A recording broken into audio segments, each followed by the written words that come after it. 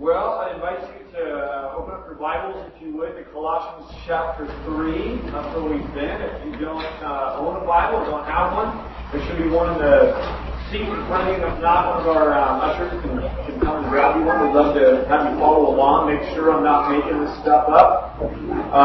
This week in particular, I want you to know this is coming from God's Word and not from my mouth. If you were paying attention during the reading, we're going to have some fun this morning. I will probably tick off most everyone in this room at some point.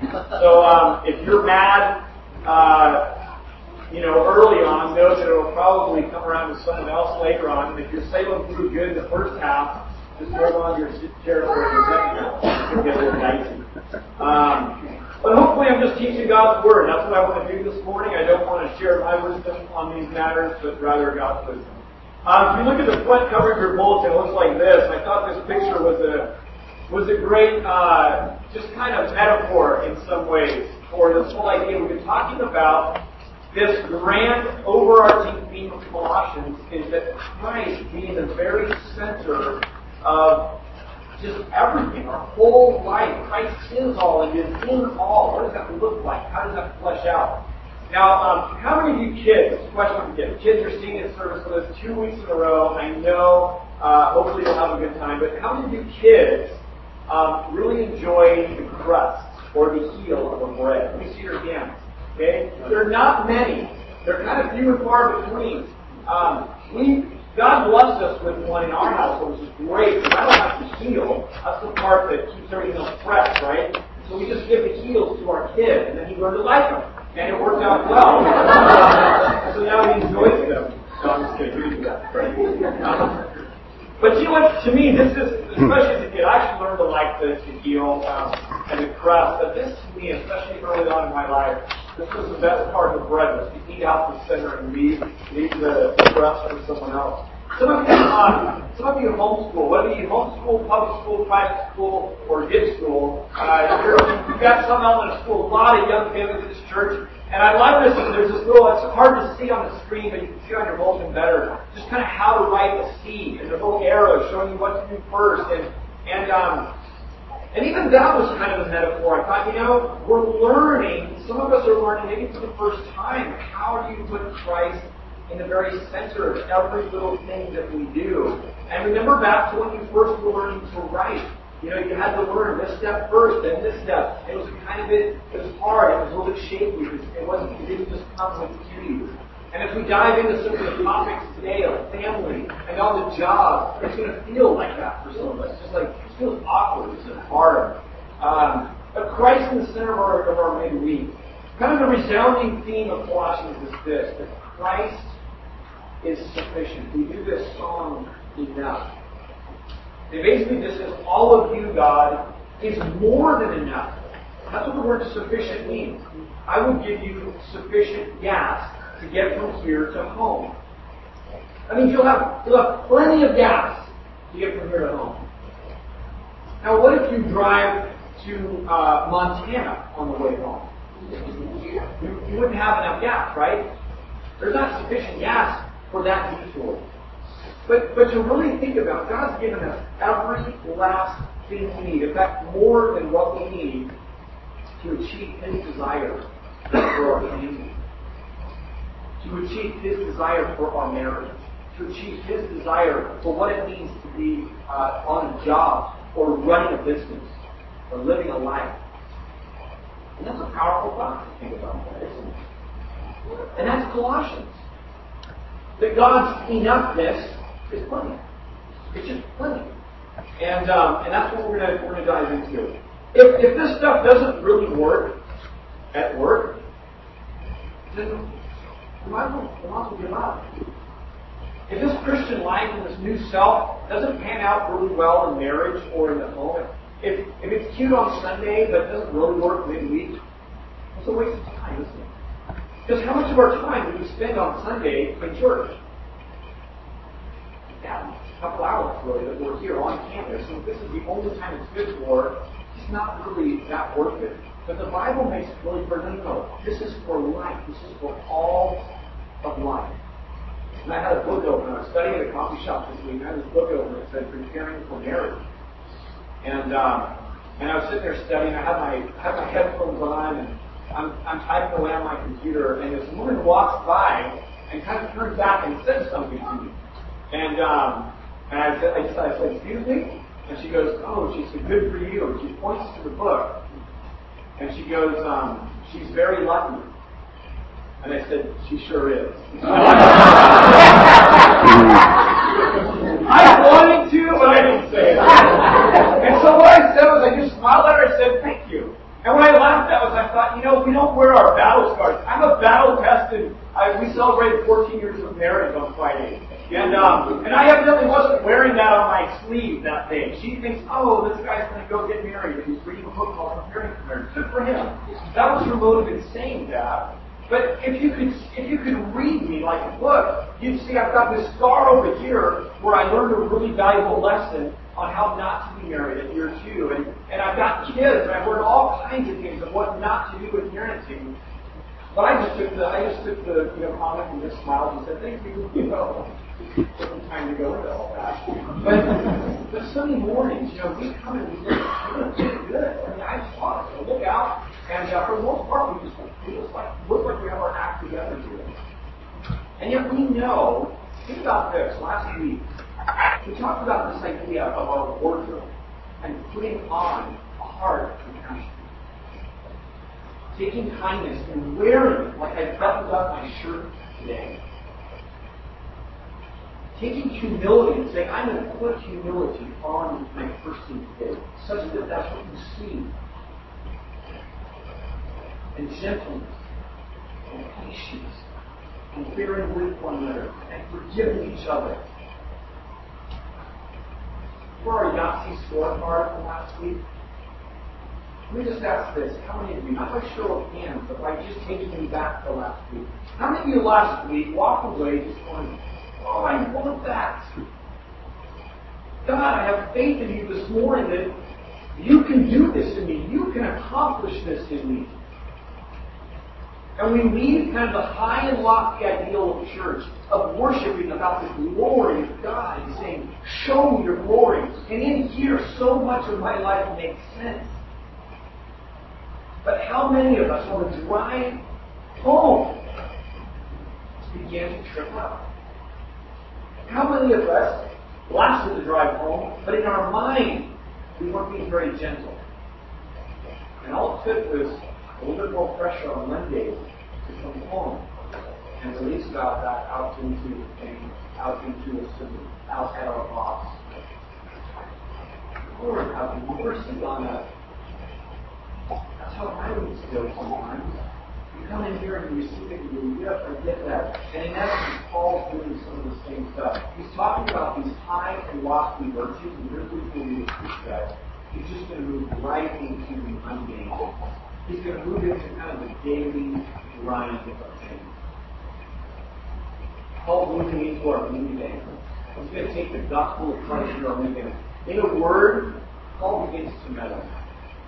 That's why I think some of you are going to walk away and upset at me. I hope you're not upset at me. I don't care if you take it out on me. Be kind. But I hope really what it is that it's this battle that goes on. And I hope it's that you just go, God, is that really what you're saying? And I hope that drives you back to the Word so you go, oh, God is what God is saying. Fine. Yes, I need Jesus. We sang a great song here this morning called Surrender. You know, surrendering to the right person, to the right delivery, is amazing. We can get in our mind this vastness of God, this big, huge picture of who God is, surrendering to God, and be like, duh, you don't have to tell me to do that. That's a no-brainer. I lay everything down and I follow this God. That's what I want our Sundays to be all about. The new life begins at home. It really starts to take shape and starts to make sense and starts to flesh out in other areas when it's kind of in the meantime, in the between Sundays, right? Between the mountaintop high retreats that you might take. It's in the 8 to 5, but also then in the 5 to 8. Think about where you were from 8 to 5 most days, Monday, Tuesday, Wednesday, Thursday, Friday this last week. Just kidding. I know it's a very big, we're on different schedules. But by and large, don't say out loud, but just think where you were from 8 to 5. Pretty big chunk of time. Now think from where you were from 5 p.m. to 8 a.m. And where were you in that time? Right? So just, again, a lot of time. Some people work a swing shift, night shift, whatever, like have at work, families here, at home here, and at work there, have overtime here. But those are two pretty big, significant chunks of time. And that's what Paul, in 4 verses, he addresses the home. And in a few more, he really talks about our place when it's going to natural. Nowhere is the new life more needed than at home. That's just true. And nowhere is it more tested than at home. Isn't that true?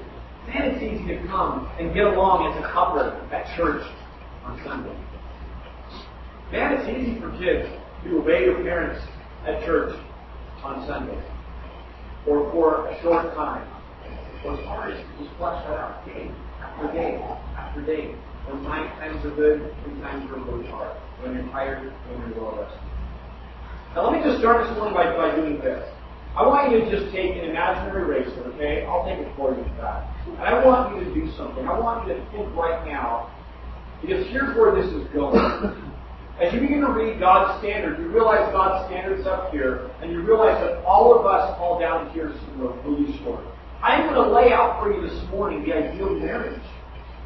And as a couple, you will begin to sit there, if you have any sense of conscience at all, you'll begin to sit there and go, oh. That's not true. That is not how I do it. Lord have mercy. Kids, I'm going to lay out for you how the ideal child should be. You're going to look at that and go, that's not really me. Parents, how the ideal parents are going to be. And you're going to look at that and go, I fall short in so many ways. Here's what I want to just say, church, body, family, all of us together. All of us are in the same boat. Can we just right now imaginarily write this on a giant chalkboard and take kind of a failure eraser called grace and just take it and just erase all that crud off from the week, from the last 6 months, maybe for your entire married career. Maybe some of you are pre-married. You're not even married yet, but you're already thinking, man, I've already messed up in some ways that are going to affect my marriage. I wonder if carrying all this baggage is even allow me to ever have a happy marriage. So you carry around a trail of hopelessness because of that. Can we just take an eraser right now, guys, and metaphorically just erase all of that? While you're watching that be erased, listen to these verses. He, meaning God, has removed our sin as far as the east is from the west. East and west never touch. God. If we tell Him our sins, He, God, is faithful, and we can depend on Him to forgive us our sins. He will make our lives clean from all sin. That's the starting point of this morning. That we come in here, all of us, in need of grace. All of us crying out for mercy, saying, God, at the start of this, so that the rest of the morning you're not just filtering it through a guilt filter and say, well, that's fine for other people, but I've screwed up too much. No one has that excuse anymore. We all come barren and needy at the foot of the cross and say, okay, today, right now, I start over. I'm clean because of the cross of Christ. That's where we started. Now, there could be lots of elbowing going on, okay? I'm going to talk to husbands, and the wives might be going, and kind of nudging the husband. Be gentle, because they're going to talk to wives, okay? And they're going to be able to nudge you back. Kids, I'm going to talk to your parents this morning about some areas that maybe they need to grow as a parent. Now, you might want to nudge them a little bit, but be careful, because I'm also going to talk to you kids, and they're going to be able to nudge you back a little bit. Some of you in this room own your own business. You're a boss. you're spoken to in this passage. Some of you are employees in this business. You're spoken to. What's powerful is that we can come on Sunday as God's people, Christian first, boss, employee, child, male, female, Greek, whatever, second. We all come to hear Christ first. So, we'll get going. Here's what a lot of this morning's made out too, is this idea of I know I should be holy, but how? And again, we're in this practical section where Paul just lays it out really, really pointed and really specific and really targeted. I would say that the biggest social problem that you and I have and that faces society as a whole is that we simply cannot get along. Okay? I think not getting along is one of our fundamental problems. Think about it in your home. You and your spouse not getting along is the source of problems. Sibling rivalry, that's a problem. Work issues, office drama, all this stuff, that's a problem. This picture cracked me up because even the four seals. I mean, who's molesting seals? I don't know. But they had to create a federal law for the four seals. You can't even treat seals kind of, okay? We have issues getting along. That's one of our fundamental problems. Trace back a lot of the hurt and anger and embitterment and things going on in your life. It traces back to this basic simple idea of not getting along. The single most important institution in our entire culture is family. It all starts in the home. And you watch civilization after civilization have a whole new road, and civilization falls apart. We know this. We can see this. But it's kind of feel powerless to do anything about it. In fact, if we're honest, we go, man, I can't even really get my own home together, my own life together, much less start trying to build a better world. The Bible has a clear instruction for it. I want to start by just giving you very quickly three distinctives of the new home. The new home has a new presence, and that's Christ. This isn't from our passage today per se, but it sets up how we're going to look at the home. If you're a new person, you ought to be living in a new home. Your home ought to have new characteristics to it that don't just carry on your old life of sin, your old patterns of sin. You've come to Christ, you've trusted in Him for salvation of your sins. It says that He's raised you from the dead. Spiritually, you're a new creature.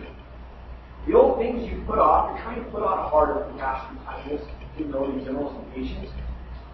You start a new home. You don't have to move. You certainly aren't instructed to go get a new spouse or trade kids in. This is a spiritual reality that takes place. It's going to happen just like that. You don't need a pastor to come and bless your home. You don't need to sign anything. It can happen today. You just drive home and say, I'm going to have a new home. I'm going to live in light of the reality of some of the things we've learned today. But a new presence in the home brings new power. Christ being in your home brings power to break free from the old patterns that you have. Having this other new distinctive is this, a new purpose. Anyone remember the rule of thumb last week? The very last thing we talked about was the rule of thumb. It simplified everything down into a pretty short, simple thing from our passage last week. Some of you can choose to look at verse 17, but you're not going to do that. You're going to keep your eyes up. Anyone remember the rule of thumb from last week? Whatever you do all in the name of Christ. It boils down everything we talked about last week, everything with new self. If you could just go and get that rule of thumb, it would just change everything. Christ, I know you feel proud putting your stamp on this purchase.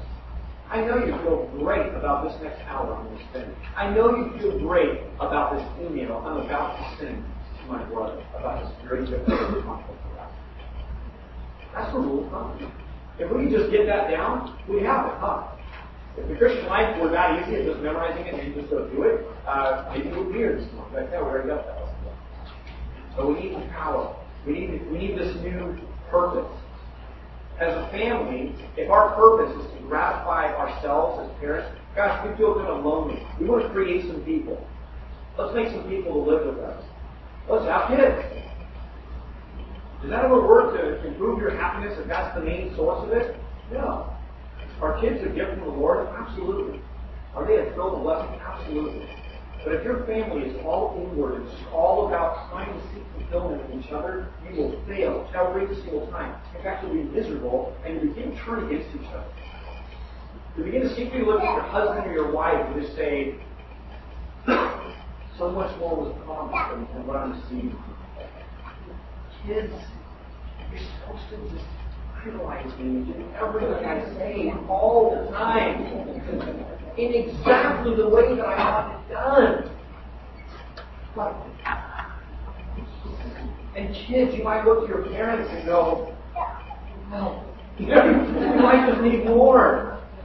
The same is true of the church. If our whole purpose is to get together and feel good, we'll be embittered against each other. God lifts our eyes and says, the purpose is actually to glorify you. You're actually going to be a living picture of who I am in your family. It gives you a different perspective on how to treat each other. A new presence is Christ. The new purpose we have is no longer our own personal happiness, but finally this new pattern.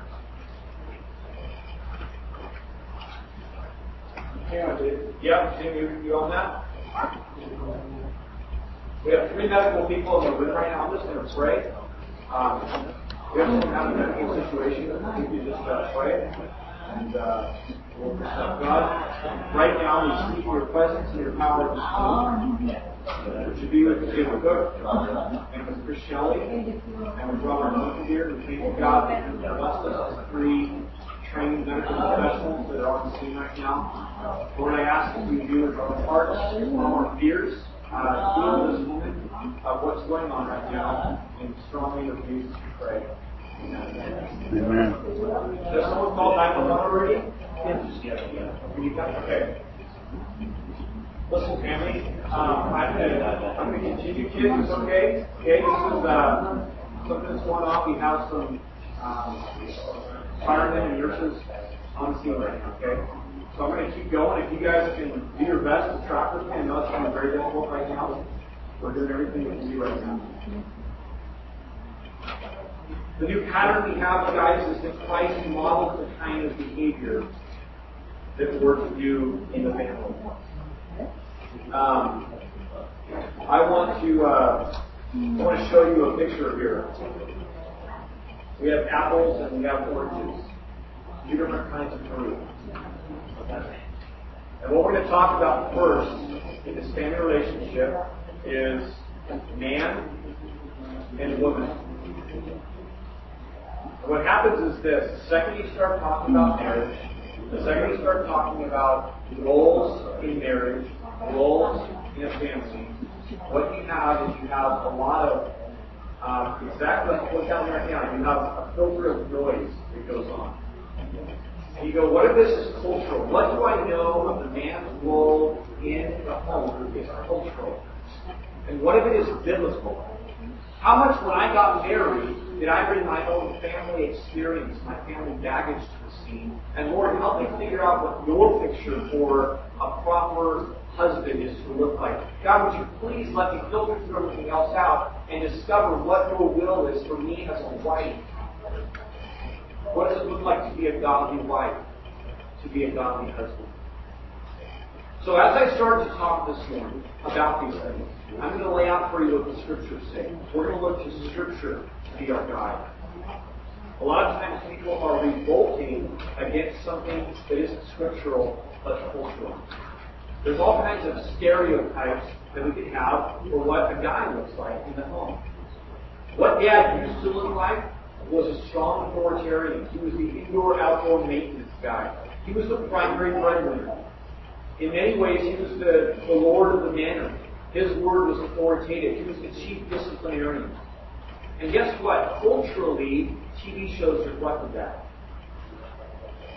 Common thought reflected that.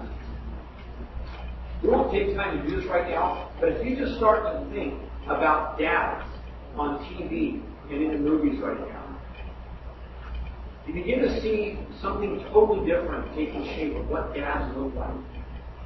Dads are fairly checked out. A lot of dads in culture on TV and media are just kind of clueless. Many dads are are basically last to know things, last to be checked in on, and they're super out to lunch on things, super out of touch. They're also very passive.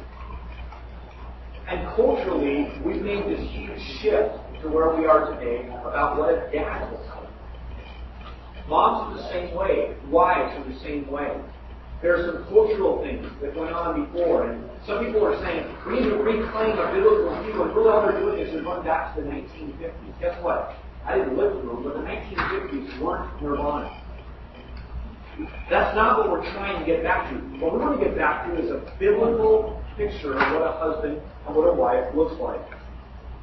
Wives, submit to your husbands as is fitting to the Lord. Husbands, love your wives and do not be harsh with them. What does that look like? Men and women are different. Genesis 1 says that God created them male and female in His own image. Now, the fact that I need to state this shows you just how far we've come culturally. Because in a backlash to some of the negative things that went on culturally before, we tried to say, no, we're the same. Any of you who have a boy and a girl in your household, I don't care if they're their parents, or if they're your siblings, or if you happen to live with one because they're your spouse, you know they're different, don't you? No one needs to tell you that. Here's where we've gone wrong.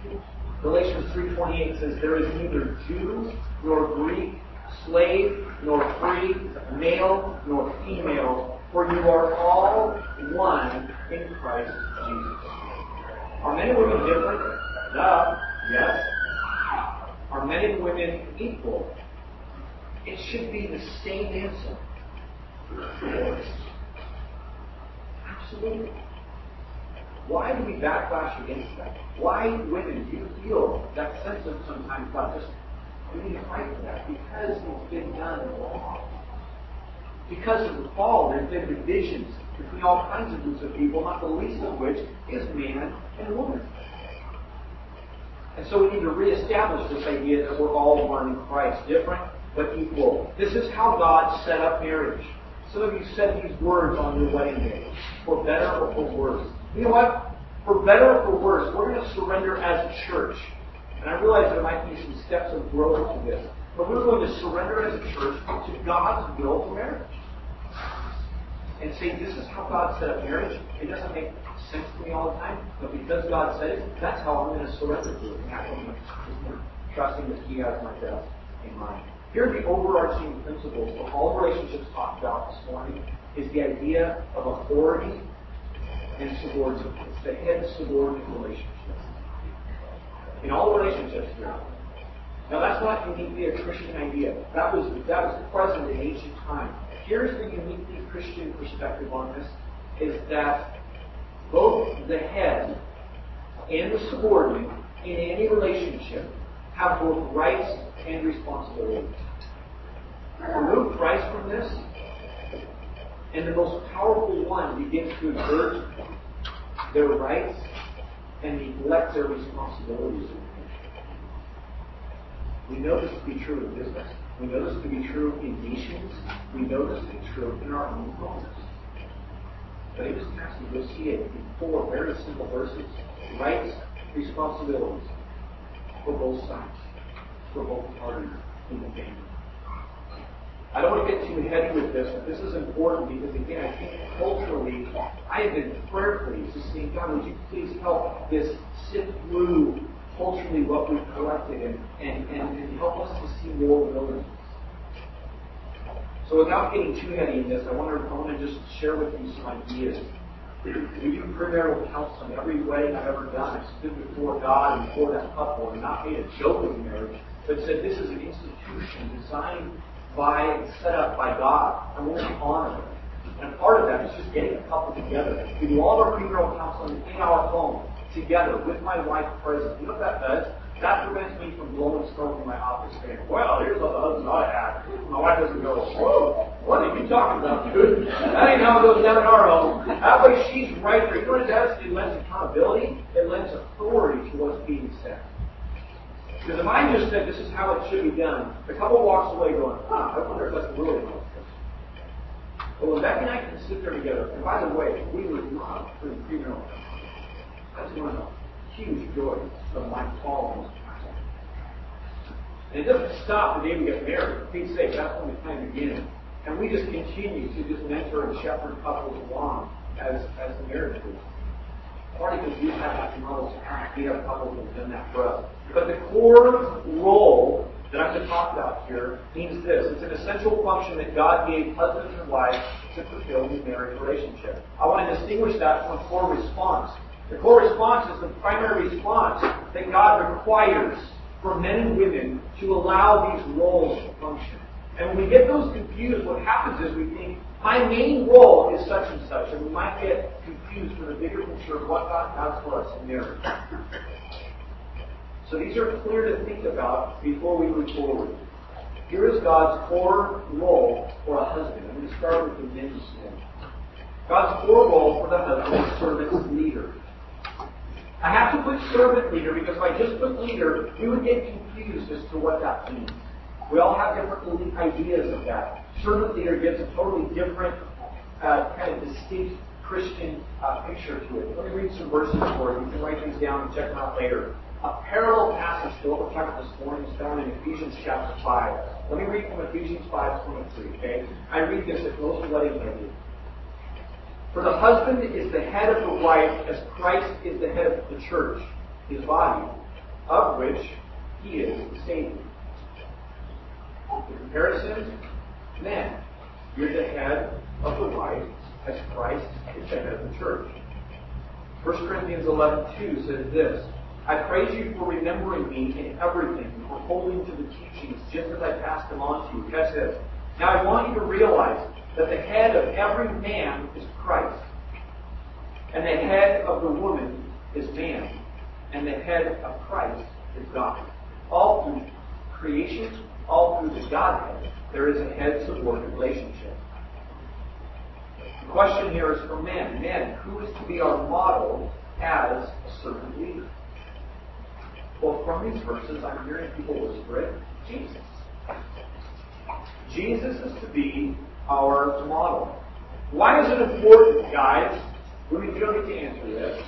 Why is it important, men, that you and I understand that our headship or our leadership is to be like Christ? If you have an answer, fire it out. If you want to just chew on that, you can think about it for a while. But why is it important that we understand our headship, we understand our leadership, that it's to be like Christ? What? I'm sorry. Christ served God, okay? Yeah. The Son obeyed the Father in all things. The second passage I read there from 1 Corinthians shows that every man has a head as well. That men are under leadership of the Lord. Let me read one more verse. I'm going to have us turn there, but we're running short on time, so I'm just going to read it. This is out of Mark 10. You can write this down. Here's why it's super important. Because Jesus had to clarify what Christian leadership ought to look like. Here it is. Mark 10:42. Jesus called them together and said, do you know that those who are regarded as rulers of the Gentiles lord it over them? The Gentile leaders lorded it over. They were in power. They called the shots. And their high officials exercised authority over them. Not so with you. Instead, whoever wants to be great among you must be your servant. And whoever wants to be first must be slave of all. For even the Son of Man did not come to be served, but to serve and to give his life as a ransom for many. Men, you ought to stay in the Gospels, which portrays Christ, shows Christ in all situations often. Because that's who we're to be patterning our leadership, our headship after. It's the creator of the cosmos bending down, picking up the dusty feet of people who will betray him in a couple of days and washing their feet. It's the leader, servant. I'm just sitting there getting nervous. Remember the grace eraser? I know. I feel it too. God, help us with that. Ephesians 5:25 says, husbands, just as simply love your wives just as Christ loved the church and gave himself up for her. That's how it ought to work. Servant leader does not mean that you're the king of the castle, making all of the decisions in your infinite and unbounded wisdom. Okay? That's what you think servant leader is. Cross that one off. Servant leader does not mean selfishly seeking power and control so that all of your needs can be met. Servant leader does not mean becoming a passive non-leader, where you just disengage relationally. You kind of check out and go, this is kind of too hard. I'm just going to pull back from that. Servant leader does not mean that you can't delegate decisions to other people in the house. It also doesn't mean, wives, that you can't initiate. Here's what servant leader does mean. That husbands assume overall responsibility for the direction of their family. And that they take initiative to serve the needs of the wife of the family. Here's what servant leader does mean. It means that you assume responsibility to maximize your wife's gifts and ability. And should God bless, as children come along, the same thing with your kids and your family.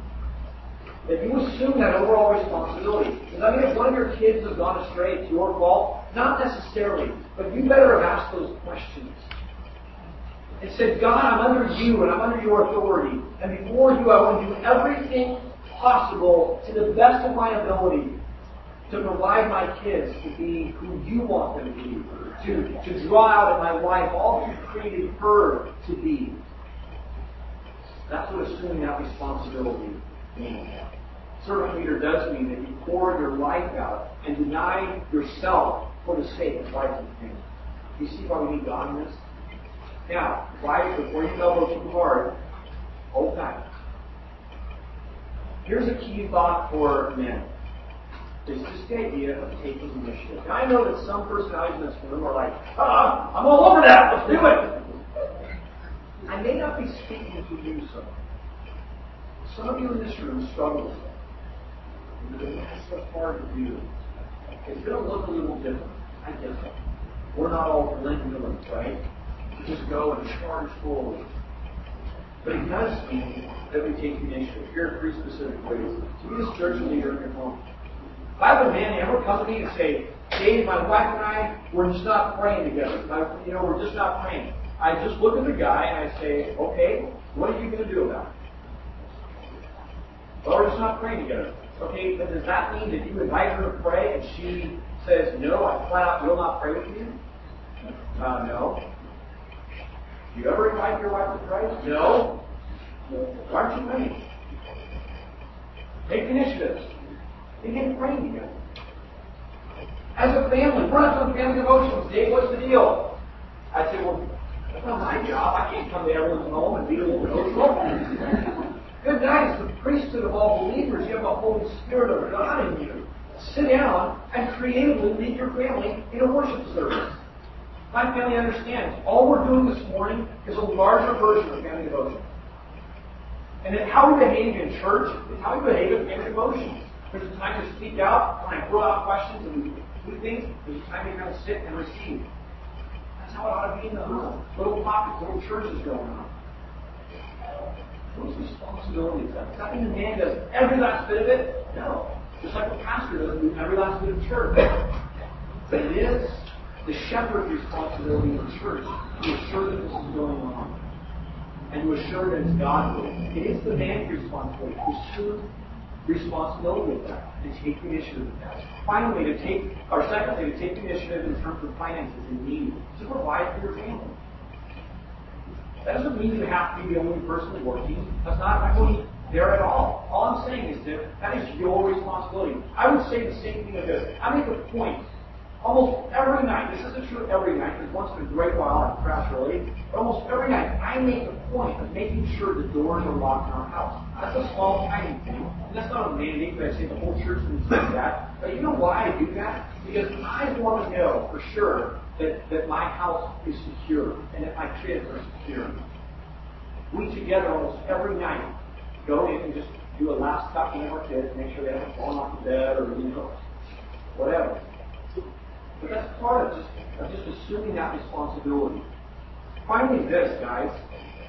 It is the man's responsibility in the home to create a place emotionally where things are okay. You know that when Dad walks in the door and he's a raging fireball of stress from the day's happenings, that sends earthquake tremors through the entire house. Doesn't it? It just does. I use my drive home sometimes to go, God, please help me leave that behind me.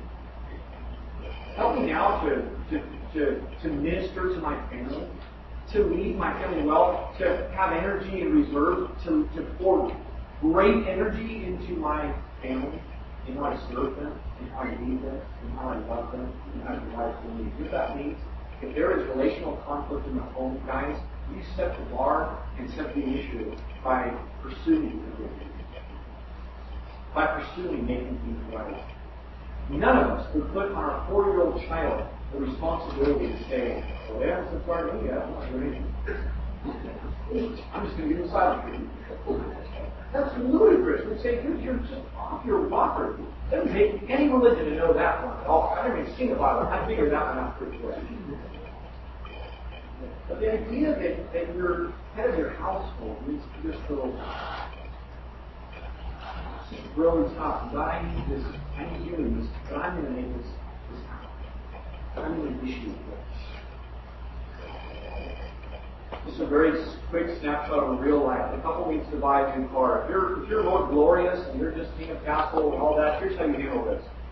You go off, you buy what you want without consulting or considering anyone else's input, and you just get it. Okay? That's how some guys do it. Maybe I'm painting a really dramatic picture, but some of us get that and go, oh, that hurts a little bit. Maybe you didn't do it quite that way. Here's the passive non-leader. The passive non-leader puts off the discussion, puts off the decision, leaves all the research and shopping to the spouse, and then gripes and complains when the purchase is made that it's not working out or it's not done well. That's not assuming responsibility.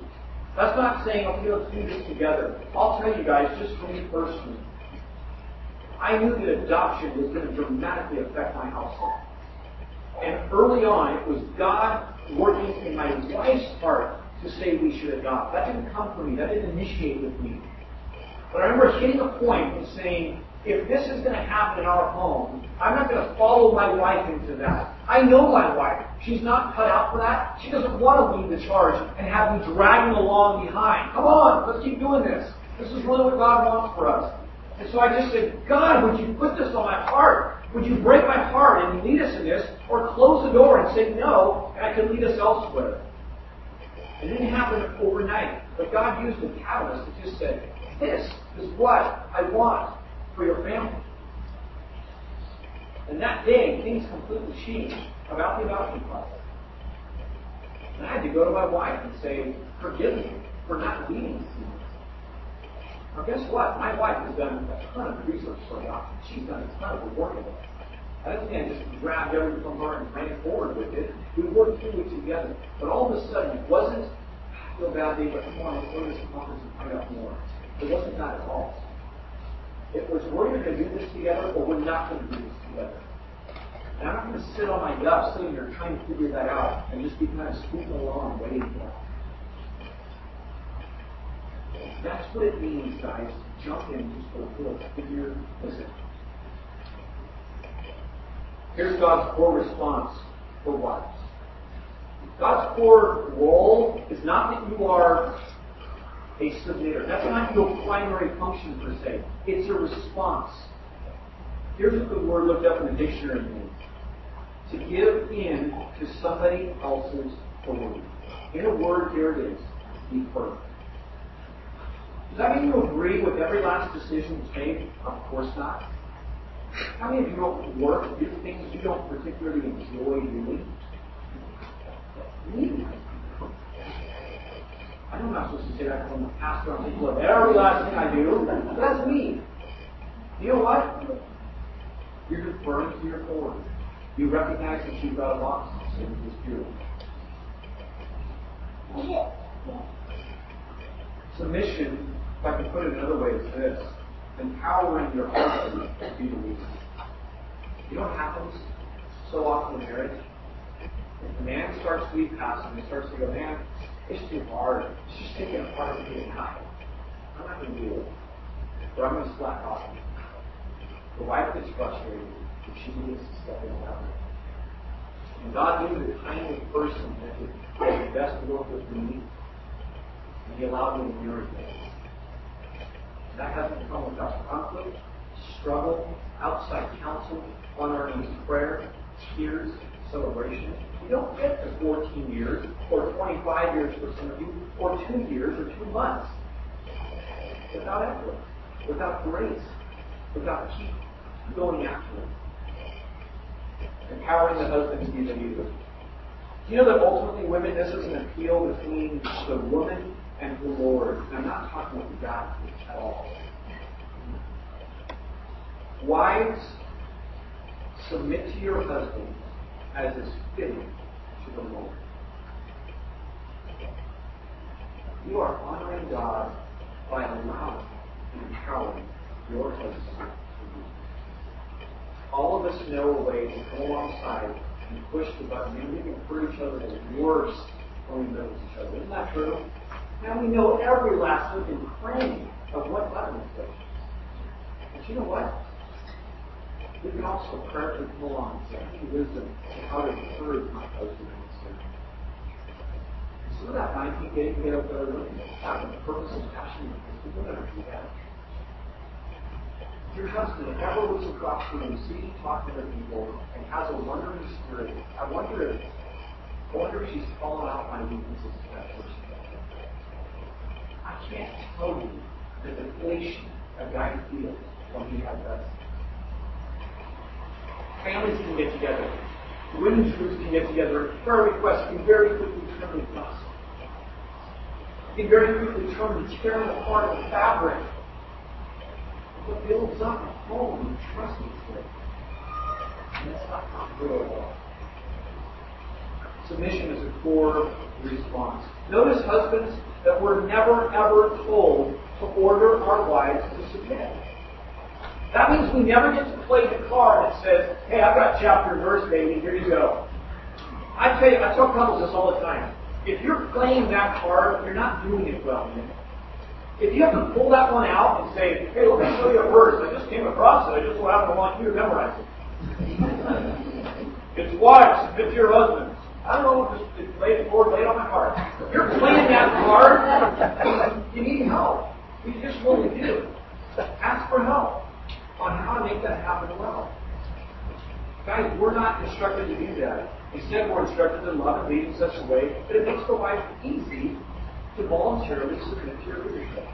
Doesn't mean every day, 365 days a year, she goes, yippee! That's not what that's about.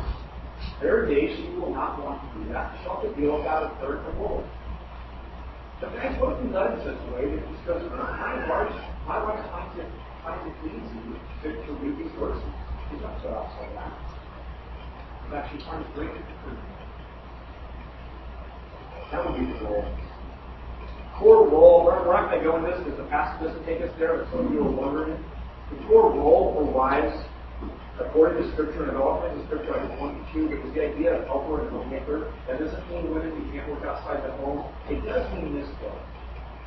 We have a culture that's convinced a whole generation of women that you will not find fulfillment outside of the home. I'm sad to say that's just a lie. It doesn't mean that you won't find it out there. It just means that what that's done is it's really downplayed a person like my wife, who stays at home and builds it up, who invests in lives of our children, who works day after day doing an endless amount of laundry that never, ever, ever goes away. And I don't do this with that. But you know what? I want to come home my wife often, and I want to put on a t-shirt and say, I cannot tell you how grateful I am that you made this shirt. It's sitting folded in my dresser this morning. That is awesome. When I first got married, I worked with a bunch of really nice but fairly embittered wives at a bank. My wife made my lunch for me and said, oh, Max, you've got a lot of a couple of weeks. Don't get used to it, baby. sad. No, I didn't. No, I thought that's so sad. That's so sad that that's their view of marriage, and they just settled somewhere way down here. Here we are, years later. My wife makes my lunch. That's a tiny little thing. I'm not saying why you have to make me lunch. What I'm saying is that I feel so cared for and so enabled in what I do. You guys have no idea what it takes for me to stand here on your meeting. I don't want your pity. I'm not saying I can do for you. It's a high honor, and I love that God called me to do what I do. But here's a time to honor my wife and say, man, you guys just have no idea what we're doing behind the scenes. And then we will test to that. And just say, praise God for it. The opposite of a helper is competitive. And when you compete for leadership, you lose home. All the time you lose. Here's our full response as husbands. Is the idea of praise and honor. This is the male counterpart, by the way, to submission. This is what males do to submit. That's the way God orders us. And we're not going to take any but that's a good result. To ignore the head-subordinate relationships in your marriage will lead to disaster and frustration. And to ignore it in parenting, you basically help create a little disaster. The head-subordinate relationship. Here's a word to parents and children. Verse 20 says, children, obey your parents in everything, for this pleases the Lord. 21 says, fathers, do not embitter your children, or they will become discouraged. In China, we've heard that a lot of times nannies and grandmothers will tell kids, you better obey, or else the tiger is going to come in and eat you. We're at the zoo, and our tour guide is telling us. And we're just running. So all the kids are definitely afraid of the tiger. And I found a scripture verse, though, that's not super far off from that. Listen to Proverbs 30:17.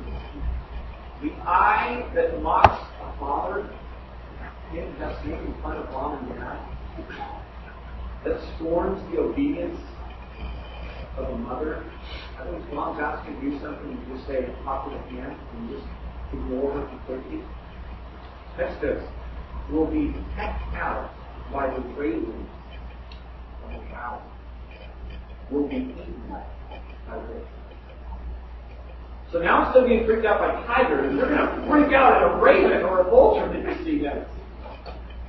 You know what I think the message is there, kids, is that this is a really big, serious deal.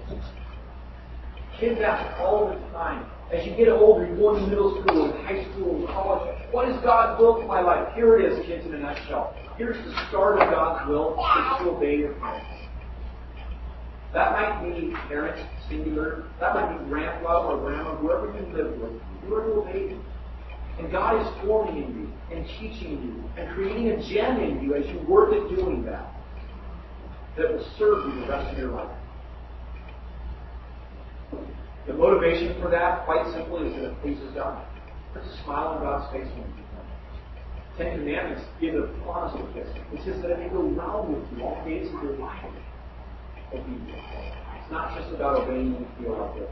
Parents, I want to quickly roll through this. Don't embitter or don't be harsh with your kids. Basically means don't push your kids' button. Now some of us go, oh, easy, I don't do that. Let me run through 10 things here very quickly. See if you do any of these. Here's some ways you can stir up, provoke, irritate, or exasperate your kids. Some parents are overprotection. That means no trust, no liberation. The fence is right here all the time. By the way, kids and parents, you will always not see eye to eye on stuff. That's why God gave a head-subordinate relationship in parenting. The parents are in charge. They're responsible. Your job is to go along with it. That's different. You'll always say, my parents are pretty overprotective. And they'll go, we're not overprotecting that. That's parenting in a nutshell. Here's another one, favoritism. You won't get on all of these, but I bet I'm going to catch every one of us in this room on a couple. Here it is, favoritism. This doesn't mean that on purpose, but if you are comparing your child to a classmate, to a teammate, to a sibling, to a family member, to how glorious you were as a child.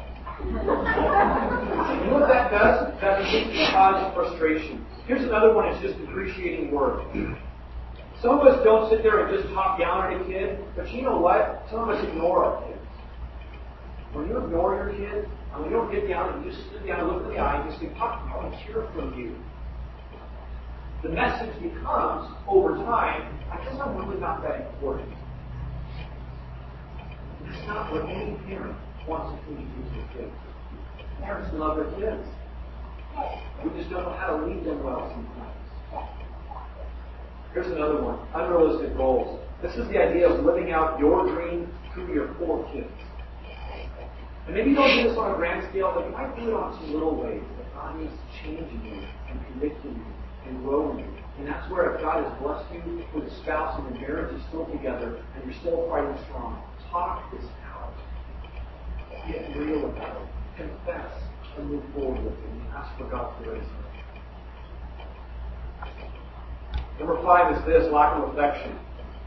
Our kids need to be spoken to, telling them how much we love them, telling them how proud we are of them. This can take all kinds of different shapes. I wrestle very hard with my oldest son. That's part of how we say we love each other. I don't do that with Briley. A lot of you know Briley. She likes to be cuddled. She likes to be talked tenderly to. And we like to snuggle her. That's just how it works in life. Our kids need our touch. Our kids need our time. Our kids need just this communication. And to not provide that is to embitter your kid. If you have more than one kid, you know this. But I'll remind you of it. They need individual attention. Your kids need to go on a date just you. Or it's just you and them. And they don't get lost in kind of defining themselves who they are by what birth order they are. But individual attention is time. Here's another one. By not providing. Kids need more than just food and clothing. Here's a couple. Kids need privacy sometimes. I've got my own ideas, y'all have our own ideas about what that looks like. But they do. They need study time. They need playtime. They need time to just be kids. They need, in our hectic ramp-up schedules, they need time where nothing's scheduled. Any time when summer vacation is, you just go, it feels good to not do it. Kids can get stressed out too. Providing for them. Here's another one. Another way to embitter your kids is to have no standards. This is just flip-flopping. This is just saying one thing one day and it makes no sense the next day.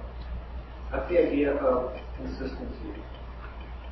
If you have no discipline on a kid, it actually leaves the kid feeling insecure and unloved. That's the message that hopefully comes across. You're not doing a child a favor. Here's another one, criticism. Kids tend to learn what they live. And if we constantly are pointing out faults in our kids, they're going to feel exactly the same way we feel. If you wouldn't hang out with me long, all I ever did is just point out faults. You never get a victory there. You never get a success to build. You never know the end goal is to point to it. That's a tendency in you. Don't get nervous right now and just tie it up and tie it up. Confess it. Confess it to your family. I confessed to my 4-year-old this week. I didn't plan that. I didn't think I needed an extra illustration. That's just how my life goes. I had to ask my 4-year-old for a jump on her about something that she was doing as a blood student, certainly. I misunderstood. Here's two more. Neglect. I don't mean this in just a big dramatic way. I don't find my kids to a chair and leave their days or time. I hope not. You're a psycho. You need to put away if that's the case. So here's what I mean by that. At Valley Church, where I worked for a lot of years, I had a lot of older people who loved God and loved on me. Here's what they kept telling me every single time. They'd see me back in frazzled with a kid in each arm, and we're just wore to the face and stressed out couple, people with young kids. They look at me in the eye and they say, treasure these years. Go by just like that. Before you know what you're doing, and they live in the world. And you've got to travel to looking out. Before you know what you're doing, and it's over. And so we try to make that a daily prayer of just being involved. It took effort, but clearing out time in your schedule to go to your kids' things. They only have you to go to those. Finally, is excessive discipline. This is the idea of always, this can take verbal, this can take physical, this can all kinds of excesses that aren't there. All of us know this mentally, but this is where we need the grace of God is to say that we want to discipline out of a spirit of loving correction and not out of punishment. You violated one of my rules, I shall punish you for that. That's how an evil king would rule a nation. A loving parent who's leading family wants to come alongside and say, I want to teach you that when you break this rule, bad things happen. Because later on in life, when you break this rule, really bad things happen. Please get this. I love you so much. Please get this. Please don't cause this more. And that's the heart that I'll come out of it. We're going to end our service this morning, and we're going to continue it. We're going to continue it outside over lunch. I hope many of you will stick around. I've got some good food coming in just a moment. And it'll be a time to just be family together and be with other families. And let's make an effort not to have a family that needs to feel perfect or put together on Sunday mornings. We'll just release each other of that. I'll tell you, I don't do that for you. I'm not here trying to put on a good show. That's tiring. Besides, I want to get to know you. The second you get to know me, you go, wow, you're not all that. I go, duh. So why start it off that way? Don't put yourself up there. If other people put you up there, that's fine. You'll come down soon enough. But let's just be real with them. Let's just love on each other. I want to show you a last couple of slides, and that is this. I think if every Christian did what they knew God wanted them to do and be, the results in this body would be absolutely dramatic. The results in our city would be dramatic. Our places of business would be dramatic. We would have doors flying open to go, what is it about you? What is it that you have? Because I want it. Instead, we fall short. When you fall short from dramatics, you get wrong. And some of us, if we're honest, we go, you know what, that's my week. At the office, it's not even drama. In our homes, we're so sick of drama. We see why this all comes full circle. Keep our eyes on God. It has to come from the new self. It has to come from the realization that we're free from the dead, old person. Father, you are a good God. You're a huge God. And yet you're an intimate, close God. And you know what's going to happen on the drive home. You know what's going to happen tonight. And you'll meet us right there. You'll be available to us in our point of temptation later on this week. God, would you meet us there? Would you begin to grow things and change things in us? In such a way that we could look back and just say, God is at work here. There's no other explanation. Would you help us this week as a church family to live out of the reality of the presence of Christ in our homes, in our marriage, in our schools, in our office, and to live in light of you throughout this week? We confess that we don't measure up. In fact, that's the sinner's song. We sing that loudly and proudly that we don't measure up. We fall at your feet. We celebrate your extravagant love that we sing the Lord. Jesus' name we pray.